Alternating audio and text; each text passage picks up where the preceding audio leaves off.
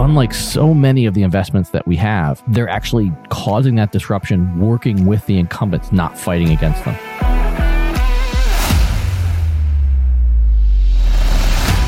On my timeline, so you cringe when you look back at your own timeline. Like 15 years ago, my post for this week was still not sure if I like this work from home thing. Did not age well. Why don't you just say you told me so? Just say that. It'll make you feel better.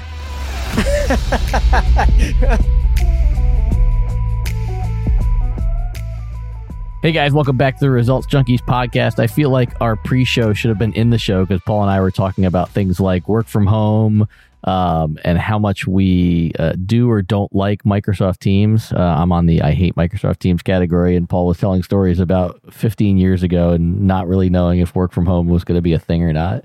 And here we sit, two moderately old guys, well, one old guy and one moderately old guy, trying to predict what's coming next. Yeah.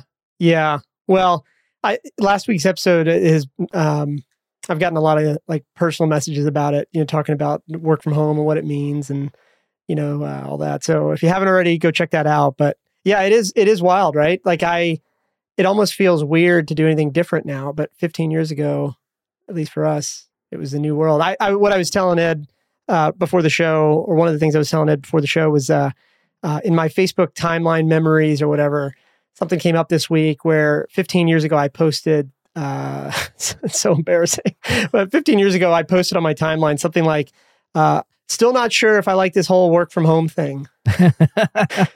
And here we are 15 years later, that post did not age well. So yeah, no. And the genesis of the discussion was I was saying about how much I really hate Microsoft Teams because it just doesn't work well on many of my devices. It just doesn't work well in the iOS atmosphere. And I was saying how when I first started telling people, we have a person on our team that I call the doer of all things, because she's way more than an assistant. And I actually stole that title from our friend on Flow.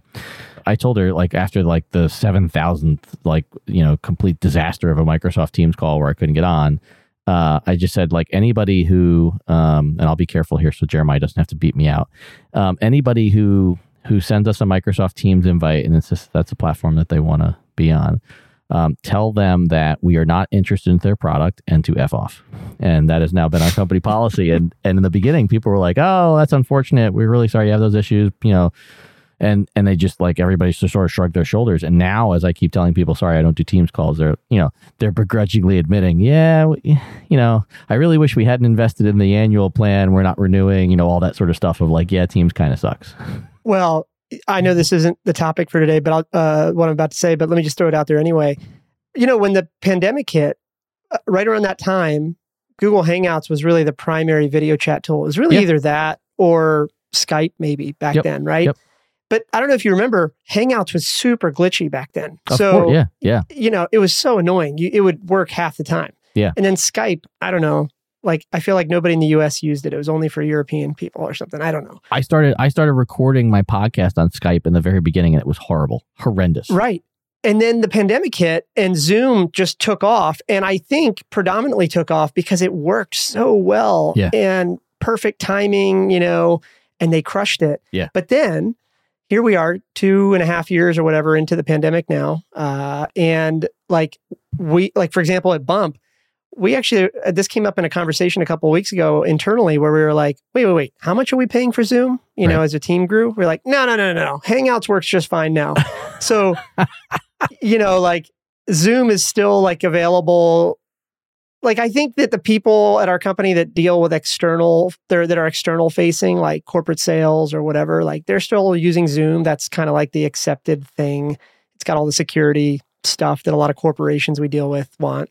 But for everybody else, we're kind of moving to Google Hangouts now because those guys have gotten a lot better and it's free. It just works. Yeah. So anyway, but I'm with you. Like, I get like 3 Teams invites a year and I dread it. Yeah. Well, and I think that there's a good placeholder for a future conversation that I was trying to ring out. How do we squeeze it in as a topic? But this whole philosophy that Google has done just this incredible job of badging everything with their name, because you just said Google's name like 3 times when it came to Hangouts.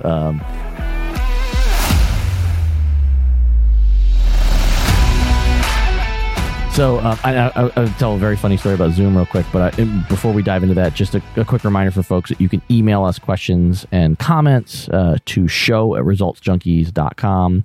You can find both of us on social media. Paul is at Paul Singh. I am at Pizza in Motion. And on the topic of questions, Tyler wrote into us, and I just wanted to say, Tyler, absolutely promise I will get back to you so we can set up some time to talk about your startup mentality in the pizza world. Definitely something that I have interest in. But yeah, we had a call. I wasn't on it. It was one of the folks who worked with me, and then my business partner Russell, who you know very well. And this was somebody that was asking for a very large check for us to invest into something. And I'm going to anonymize it because I don't want to embarrass them. But when I say a really large check, like there were a lot of zeros that they wanted for the minimum investment. And so they decided to do a Zoom call. And while they had like 5 or 6 people on asking for really, really large checks, it became really apparent that they were using the free version of Zoom, which I think is a limit of 30 minutes. And they knew this going into it. They got done with their presentation 28 minutes in. And then they're like, okay, well, we're gonna leave just a little bit of time for questions. They get halfway through the first investor who wants to write a large 6-figure check. Him asking the question like, okay, great. So look, listen, we're just, here's our email address to follow up with that question and any others. Just let us know. Thanks. And then screen goes dark on, potentially like, $5 or $6 million worth of investment checks. Done. Gone. It's so cringy. It's so cringy. Oddly enough, we didn't invest.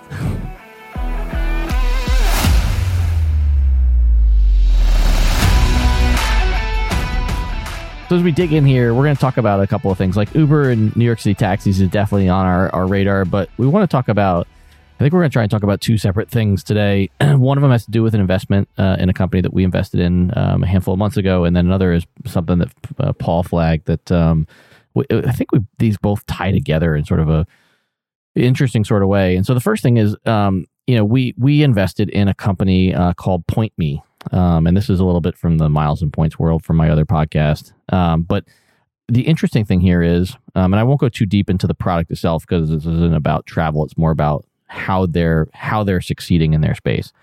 So I've known the folks from PointMe for a long time, and I know they're super smart in this space. What they were trying to produce was a product that would help folks use their points and miles more effectively. And when they came to me to invest, I said, the reason why I don't invest in a lot of travel startups is because I have like really strong opinions. And so sometimes I overthink it. And I apparently overthought this because I said to them, I go, look, the credit card companies don't want you to use your points more effectively because that costs them more money. They have to, buy points and miles from, American Airlines, United, all these folks. And they made this convincing argument that they had good conversations with some large banks that I can't mention, and that they had traction with the programs. And again, I was still skeptical, but a great team, like super smart folks. I'm like, all right, I'm going to use the Paul Singh approach here and say, you guys are going to figure this out. And we invested. And so they launched. And what they found was that all of a sudden they had all these airlines coming to them wanting to integrate. And the interesting thing is, like, if you think about it, and I know you book tickets all the time, Paul, like when you're booking on United, they ask you if you want to book a rental car. They ask you if you need a hotel. They ask you if you need travel insurance. Like those are all add-ons for them. And the airlines make great bank on those from a percentage standpoint because it costs them almost nothing to integrate it. Long story short, long story medium, the big thing with PointMe is they're bringing new customers to the airlines as opposed to trying to monetize the eyeballs themselves because they're sending these customers to use their points to book with American or United, whoever, who can then sell them that rental car or that travel insurance or anything else. And so it's an interesting way in that they're causing a lot of disruption in how people use their points and miles. But unlike so many of the investments that we have, they're actually causing that disruption, working with the incumbents, not fighting against them. And I just think it's a very interesting change from almost everything else we see. It's like using Uber as the example. We're going to crush taxis. PointMe's goal isn't to crush really anyone. It's to find a way to work with these large incumbents to make them more successful. And it's just not something that we see a ton of, or at least not something I see a ton of. And I'm curious, how you see that. Well, it's hard, and it's been a while since I spoke to that company with you, but so I'm a little foggy here. But that being said, look, as a consumer, I really want companies like this to succeed. Getting more value out of my points program is always a plus. And certainly the airlines don't make it easy, right? On the other side of that, though, as an investor, I find these businesses really hard to invest in because there's so much risk, particularly with and I'm just simplifying here just for the sake of time, but this is an industry where there's only 4 or 5 airlines that matter with point programs large enough to matter. And you've got to work with them and you've got to find a way to survive long enough to get through the partnership setup hell that exists. And so as an investor, these things are hard to invest in because the risk is very high. It's higher than most, right? You got product risk usually, you got distribution risk. And here you almost have gatekeeper risk. Well, you have a combination of gatekeeper and product risk in that if they get a sense of what you're doing, smart companies, which most of these aren't, could build it themselves. Yeah, well, that's a loaded thing here. So let's talk about that. And you pull me back up here to when you're willing to stop. But here's the thing that's kind of tricky to say. So you made this comment, or you just said this comment of, other people could build it. Look, factually, that's probably true. Realistically, I want to try to dispel that fear from other people, because here's the thing. For most big companies, for any company, I should say, as you get bigger, growth gets harder. So for example, 10% growth, if you've got 100,000 in annual revenue is 110,000. That's 10%. Not that hard, but that's 10%. 10% for $1 billion revenue company is a lot harder, right? So, could they build it? Sure. Will they? No. This is why, this is something I want a lot of companies to understand, is that that fear a lot of people have, the competitor is going to build, or the incumbent's going to build it. It never happens. But now I'll bring it back to airlines. But airlines are a weird sort of protected class because they're sort of I don't know, that they're generally unprofitable. they somehow the laws of math don't apply to airlines. And so it's particularly tricky with those because they could build it. Because they control the points program and because they kind of don't have to be profitable. And I know I'm speaking above my pay grade here, but it's a little different. But anyway, back to point me. I think that, as a consumer, I really want them to win. I don't know if I'm going to just go down this path anyway. Here's the thing. I've never clicked on those things. Do you want to add a rental car or whatever? It surprises me that there's enough people that click on those things to make it interesting for airlines and for Point Me. It's a massive, massive business for the airlines. Travel insurance is a massive business only because... Oh, I believe that. Because the numbers are so small for what it costs. Yeah, I believe that. Yeah. I can't speak in specifics, because most of the stuff I think I know on this is probably covered by NDAs, but how you have protections on your credit card, travel insurance, trip delay insurance, trip cancellation insurance. Mm-hmm. You'd be stunned at how little that costs the credit cards. In terms I believe it. Just because of the tables, the actuarial tables, and it's an incredibly small fee when they activate a customer, and that's really about it.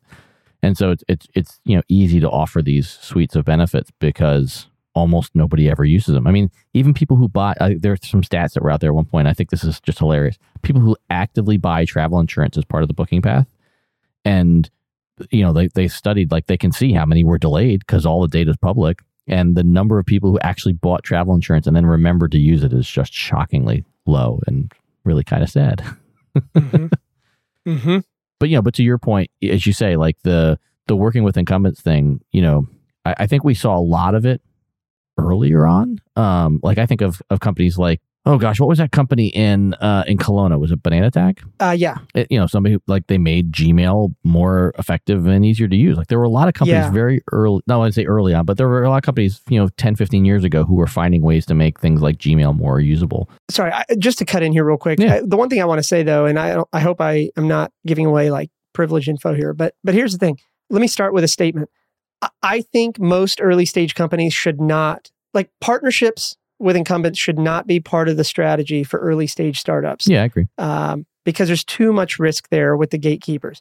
Now, with regards to Point Me, without giving away too many details, here's the thing. As I recall, they actually had pretty good revenue base off of some other stuff they were doing, related. Mhm. So they could weather the storm, whether or not they had investors and stuff like that. So I think that's an important thing for people to understand is that, working with incumbents can be risky if it's your only source of revenue. And particularly at the early stage, this should not be part of your game plan. Like it should be the nice to have, not the need to have. For sure. Yeah. You need to have a lot of money in the bank or a steady stream. And neither one is terribly easy to have. That's right. Yeah, that's right. Yeah. Just so it doesn't get lost in the mix though. I really don't think partnerships are a viable early stage. Percentage wise, I'd say, like if I were building an investment portfolio, I don't think I would try to weight it heavily towards, companies that are looking to build, partnerships with incumbents. But I think it's interesting to see these cases when they come up, because I would say, I do want to go back and sort of audit our portfolio now and just see how many companies we have that are disrupting an incumbent versus working with one, and just see what the math looks like. I know it skews very heavily towards the former. I'm just curious of the active companies we have, or maybe of all the companies we've invested in, what that number looks like. So Yep.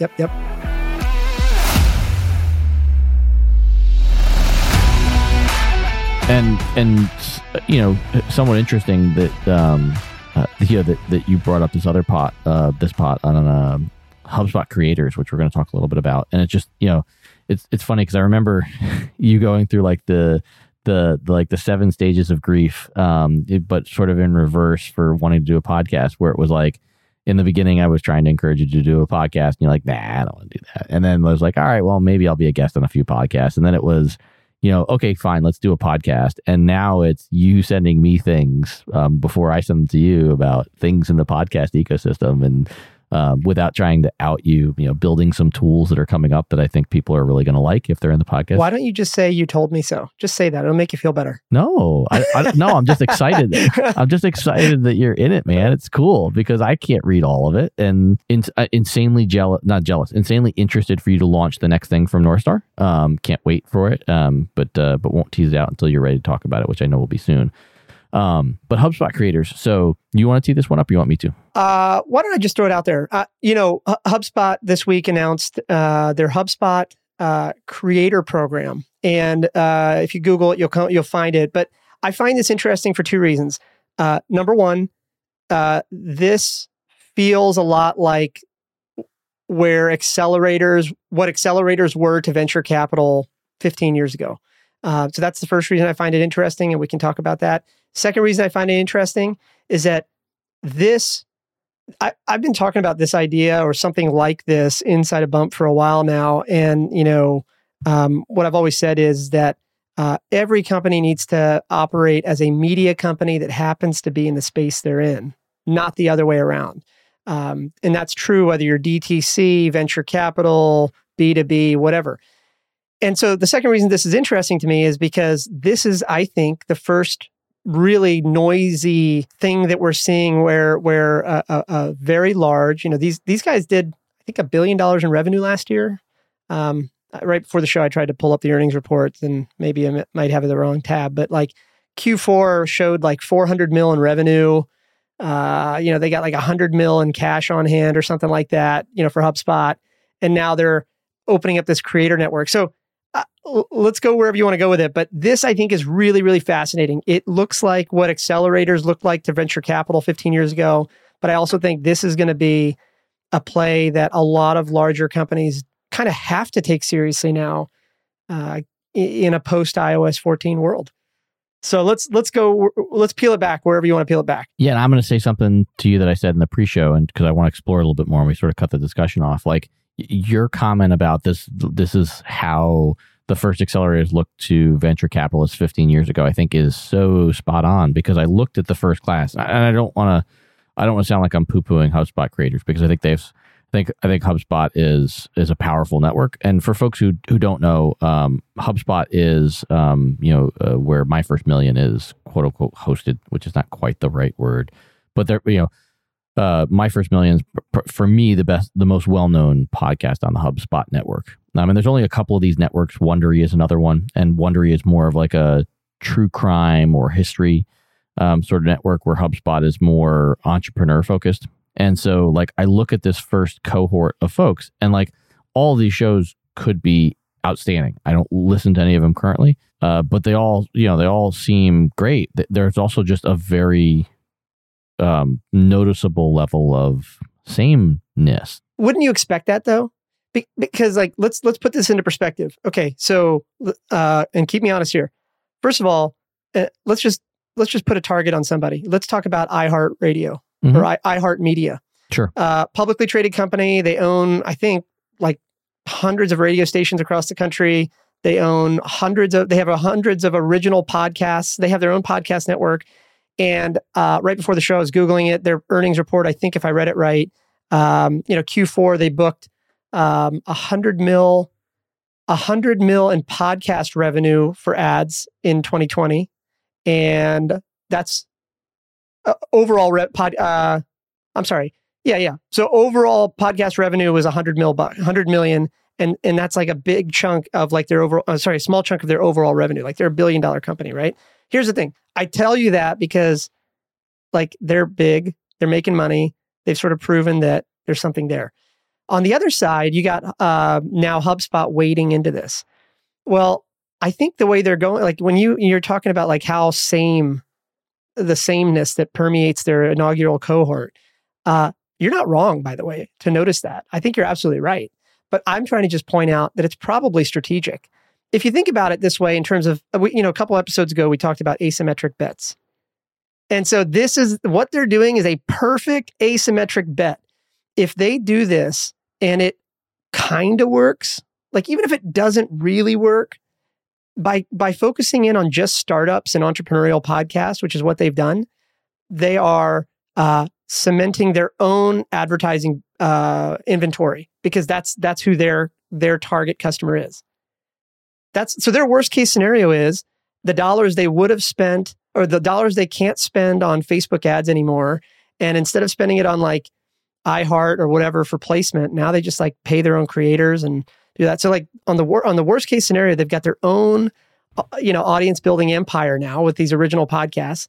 And on the other side for the asymmetric bet, if this starts to work and, the distribution rises, you're right. People will want to pay to be on those, to be on those ads blocks as well. So I don't know. I didn't articulate that well, but I guess what I'm just saying is you're right about noticing the sameness, but is it surprising? I wouldn't necessarily say it's surprising. I think it's smart. That's what I'm saying. I'm not sure. I'm not sure if it's smart or not. It's a good question. I mean, the ad network that my travel blog is on, Boarding Area, is built in a similar fashion. There's a couple of extremely large blogs at the top of the pyramid that attract advertisers, and then folks like me who are much smaller, are happy to have the waterfall of stuff that overflows. I think the interesting thing is like when we think about it, like I think the only reason why I don't love the iHeart comparison is like, like if you were to pull up iHeart or Spotify and like look at like the top podcast ratings, back before things were like some of the stuff was sort of like gatekeepered behind Spotify's, exclusive wall. Like Joe Rogan was, typically one of the most popular podcasts in the world. Call Her Daddy, which is a show done by a girl, Alex Cooper, who talks about sex. TED Talks was always in the top 5, New York Times podcast, NPR, and then usually a true crime show. Like those are like those typical top 5s. So very much like across the spectrum of like different genres, where HubSpot is taking a niche and going very deep into that niche, which to your point, like that's where they know and maybe where the advertising is. I think like when I look at what these folks are covering, it seems like there's a lot of overlap, and I don't know that, whether it's 6 or 7 companies in this cohort, that they have a great shot to have 6 or 7 success stories. It might be a little too homogenized to have a lot of these be successful. You're probably right. But I think that, look, this is just like any other accelerator. I like to talk about, I think, one of the things I like to tell people or remind people of is that, accelerators are sort of the modern day business school. And yes, they have a high failure rate, right? Like all venture capital, starting something has failure associated with it. That's just how it goes. So do people who go to business school. It just takes them longer. Yeah, exactly. Yeah, with more debt. But yeah, I mean, look, I don't expect their entire, HubSpot's entire creator cohort to succeed. Yeah. But that's not the measuring stick. And actually the point here, that's not the point either, right? The point is not that they should have, 10 out of 10 growth stories to tell. The point here is like, this is, I think, the beginning of sort of like a shift, and I know we're probably glossing people over here because like we keep talking about iOS 14, but like that seemingly little change that nobody really cared about a year ago is like the impact of that is getting bigger and bigger and bigger. Just a couple episodes ago, we talked about how Facebook's earnings were down. Yeah. Like once that iOS shift happened, which again, most people don't care about or know about, but for people that run businesses, it changed everything. Cause like if you were spending $1 million a month or even $100,000 a month on paid and the majority of that was going to Facebook, well, now it's not going there anymore, but where's it going to go? Well, these days it's going to TikTok, it's going to mainstream ad, like radio, TV, Hulu ads, YouTube ads, all that stuff. But this is smart. This is like going one step beyond that. This is like HubSpot, I think, kind of paving the way with an asymmetric bet and saying, "Hey, why not start moving? If we can't spend the dollars on Facebook or wherever else anyway, let's spend it on building our own first party network." And I don't think this is risky. Like this is like a tried and true story. I mean, look, Netflix has original creators. Yeah. iHeartMedia has original creators. Hulu has original creators. Every platform has media creators. But the big interesting point here is this is now a tech company. If I told you a year ago that HubSpot was going to become a media company, everybody would have looked at me like, you're crazy. Well, I think the interesting thing is like when I first started going to podcast conventions, they always talked about how the big folks like Nielsen and stuff like that, like a lot of the podcasts didn't even get on the RFPs. And I think, I'd love to see where that sits now because as you said, the money's moving around and podcasting is a very interesting genre. I mean, obviously you and I are both in it. It's a very interesting genre in that when we look at the analytics and we look how long podcasts have been around, it feels like the tracking mechanisms in podcasts are so far behind where podcasting is versus a similar place in time for when, written content creation started to become big, whether it was, blogging or what have you. It just seems like there's, there's certainly no Google Analytics of the podcasting world, but there's also very little else. The metrics are incredibly vague for, the sorts of things that people want to invest in, which obviously, sort of dovetails back in the discussion of like once the money leaves the iOS world because they can't track it anymore, a lot of these other answers are significantly harder to track. Yeah. I mean, podcasting, and I'm a newbie. I mean, I don't know. I'm like you said earlier, I'm just getting into this, right? But I just a few months into this now, I kind of see the value. Like I've told you before, I would keep making this podcast even if nobody listened to it because you and I chat anyway. I like talking to you. It gets my gears going. Like we're going to chat anyway. Now we're just recording it. So like, I'm not doing it for the listens, but a couple months into this now, it astounds me how little metrics we have access to. Yeah. It astounds me how bad discoverability is. And I find that to be really interesting though. And so I'm probably letting the cat out of the bag here, but one of the things I'm kicking around behind the scenes is a little prototype that might help that. We'll talk more about that in a couple of weeks here, but yeah, I mean, you're right. Like for a medium that has so many creators on it and it has so many, new episodes coming out and stuff like that, it's really, it's surprising. But, actually in the announcement for HubSpot creators, it was interesting. They said something like the average podcast the average podcast episode only gets 29 downloads. Right. That's interesting, and I think you've told me in the past that like the average podcast doesn't get more than X number of episodes. I don't know what it was, but podcasts are a lot like startups in the sense that there's a million reasons why people think they're hard, but just to boil it down, it's really simple.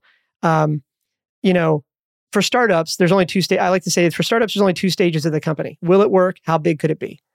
And I think the same thing with podcasts is like, it's two stages to a podcast. How in the world do I create the first episode? And then the second part of the podcast is, how do I get distribution? Because like without that, it's hard to stay consistent.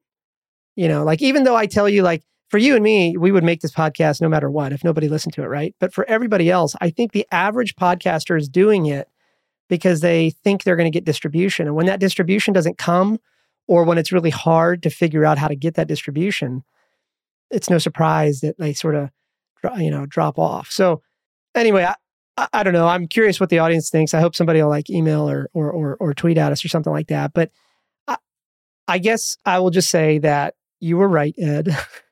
You've been trying to get me to do this for a while, and I put it off for a long time. But now I get it. I think I get it better than I did 6 months ago. And I think that like there's something interesting to this medium, and I don't quite know how to articulate it yet. But like spoken word's not going anywhere. And I think if we can solve or figure out ways to enhance discoverability, enhance distribution, and stuff like that, that's good. And I think HubSpot stepping into the space, this is an interesting thing. I think when we look back at this 6 and 12 months from now, this will look like a shift that we all kind of underappreciated right now. I was talking to a CEO of a publicly traded media company, in the women's health space, and anyway, try not to give it away too much. But anyway, here's the point. As I was talking to that person, at one point, the conversation got a little bit weird because they were kind of implying, they were like, well, we'll just kind of get into your space. And anyway, I kind of wanted to nip that in the bud, and maybe I didn't deliver it right. But what I said was like, look, here's the thing. We have multiple business units. We have a track record of building them, growing them, adding more. Like we've been doing this for a while. The long and short of it is, I think it's higher likelihood that we will eventually buy a media company. We will either build or buy a media company. That to me is much more likely than you or any other media company buying us. Not because of cash or deal terms or anything like that, but because of fundamental culture. A couple episodes ago, you brought up this conversation, Ed, about, expanding horizontally for businesses into multiple business lines is hard for a lot of reasons. And the one that you pointed out, rightfully so, as being the hardest reason is people. Yeah. You got to have the right people that can think like that. And I guess what I'm just saying is, this is, I believe, the beginning of a much larger shift that you're going to see over the next 6, 12, and further months, where, what we perceive as tech company, or just, I'm doing air quotes here, just tech companies, we're going to see more of them stepping into the media space. And it's only being sped up now because of this whole iOS 14 thing a year ago, and the cost of acquisition rising and all that. So anyway, like it'll be interesting to see where we are if we listen back to this in like 6 or 12 months. And, but I'm curious. I hope the audience like kind of sends us a couple notes on this, because I think this is a really, really fascinating topic. Yeah, and I want to peel it back some more. I think we should probably put a pin in it for now because we're going a little bit long. But I definitely think there's some more stuff to talk about here from a discoverability standpoint. And by the time this episode goes live, you'll be able to see stuff on TikTok for the show. And let's just say, like, the thing I want to loop back on is this notion that podcasting is just talking into a microphone for 20 minutes. I think it does a bad job of explaining the ecosystem. So I'll leave it there, and I will say that I'd love for you and I to loop back on this, whether it's next week or sometime in the future, about the ecosystem itself and where it can and should go to sort of lose this badge that it's really just a bunch of folks in like dark rooms drinking orange soda and eating Pop-Tarts and talking about video games on the internet sort of stuff. So yeah, well, I'm going to just go one step further and then I'll tie it off here. But I'll just say that, like, I think today, for the people that are podcasting and that do get past 20, 30, and 40 episodes and have some sort of distribution, I think most of those people think of podcasting as sort of the bottom of the funnel. It's the thing that you create for your most engaged audience. And that thinking is valid because discoverability is hard. It's not easy for the average outsider to like find that thing you and I talked about 4 episodes ago. And I think that if discoverability got better, I think what we would see is a lot more listeners come in to the space, which on the other side of that would drive even higher distribution for podcasters. So let's think about this more. I think this is really, really interesting. Yeah, I think I'd leave it as, like I can't imagine I was the only one who started a podcast thinking it would be a great way to increase my reach. And it took a very short period of time for me to realize that I wasn't going to be able to convert my written listeners over anywhere, or written followers anywhere near as quickly as I would be able to convert my listeners to readers. So we'll dig into that more in the future. I am back out on the road again next week. Are you staying home or are you getting out on the road? I am staying home. I think I mentioned this a little earlier ago, but we have, because the team's distributed, we have like staggered, spring break dates for everybody's kids and stuff like that. So travel's pretty low for me personally professionally for me for the next 3 or 4 weeks. But we're going to try to sneak a little Disney trip in there and, do a couple other things. So, nothing in the next 6 or 7 days. Well, then you can just book a bunch of Teams calls so you can, interface with your teams. No, I like them too much to hassle them with a download. Yep, for sure. Well, I'll be back out on planes again. I would say that for folks who are thinking about traveling, I will say I have seen a remarkable uptick in airline ticket prices. I am paying $500 and $600 for one-way flights that I was paying $200 or $250 for 2 months ago, and I don't think it's all tied back to the price of oil, because if things could get busier, I see planes, hotels busier than they were even a couple months ago. So I think there's something afoot there, and it's interesting to see. So until we do this again, man, have fun at home while I'm out on the road suffering in row 34 for $500 one way on my good friends at United. I love it. Well, good luck, man, and I will chat with you soon.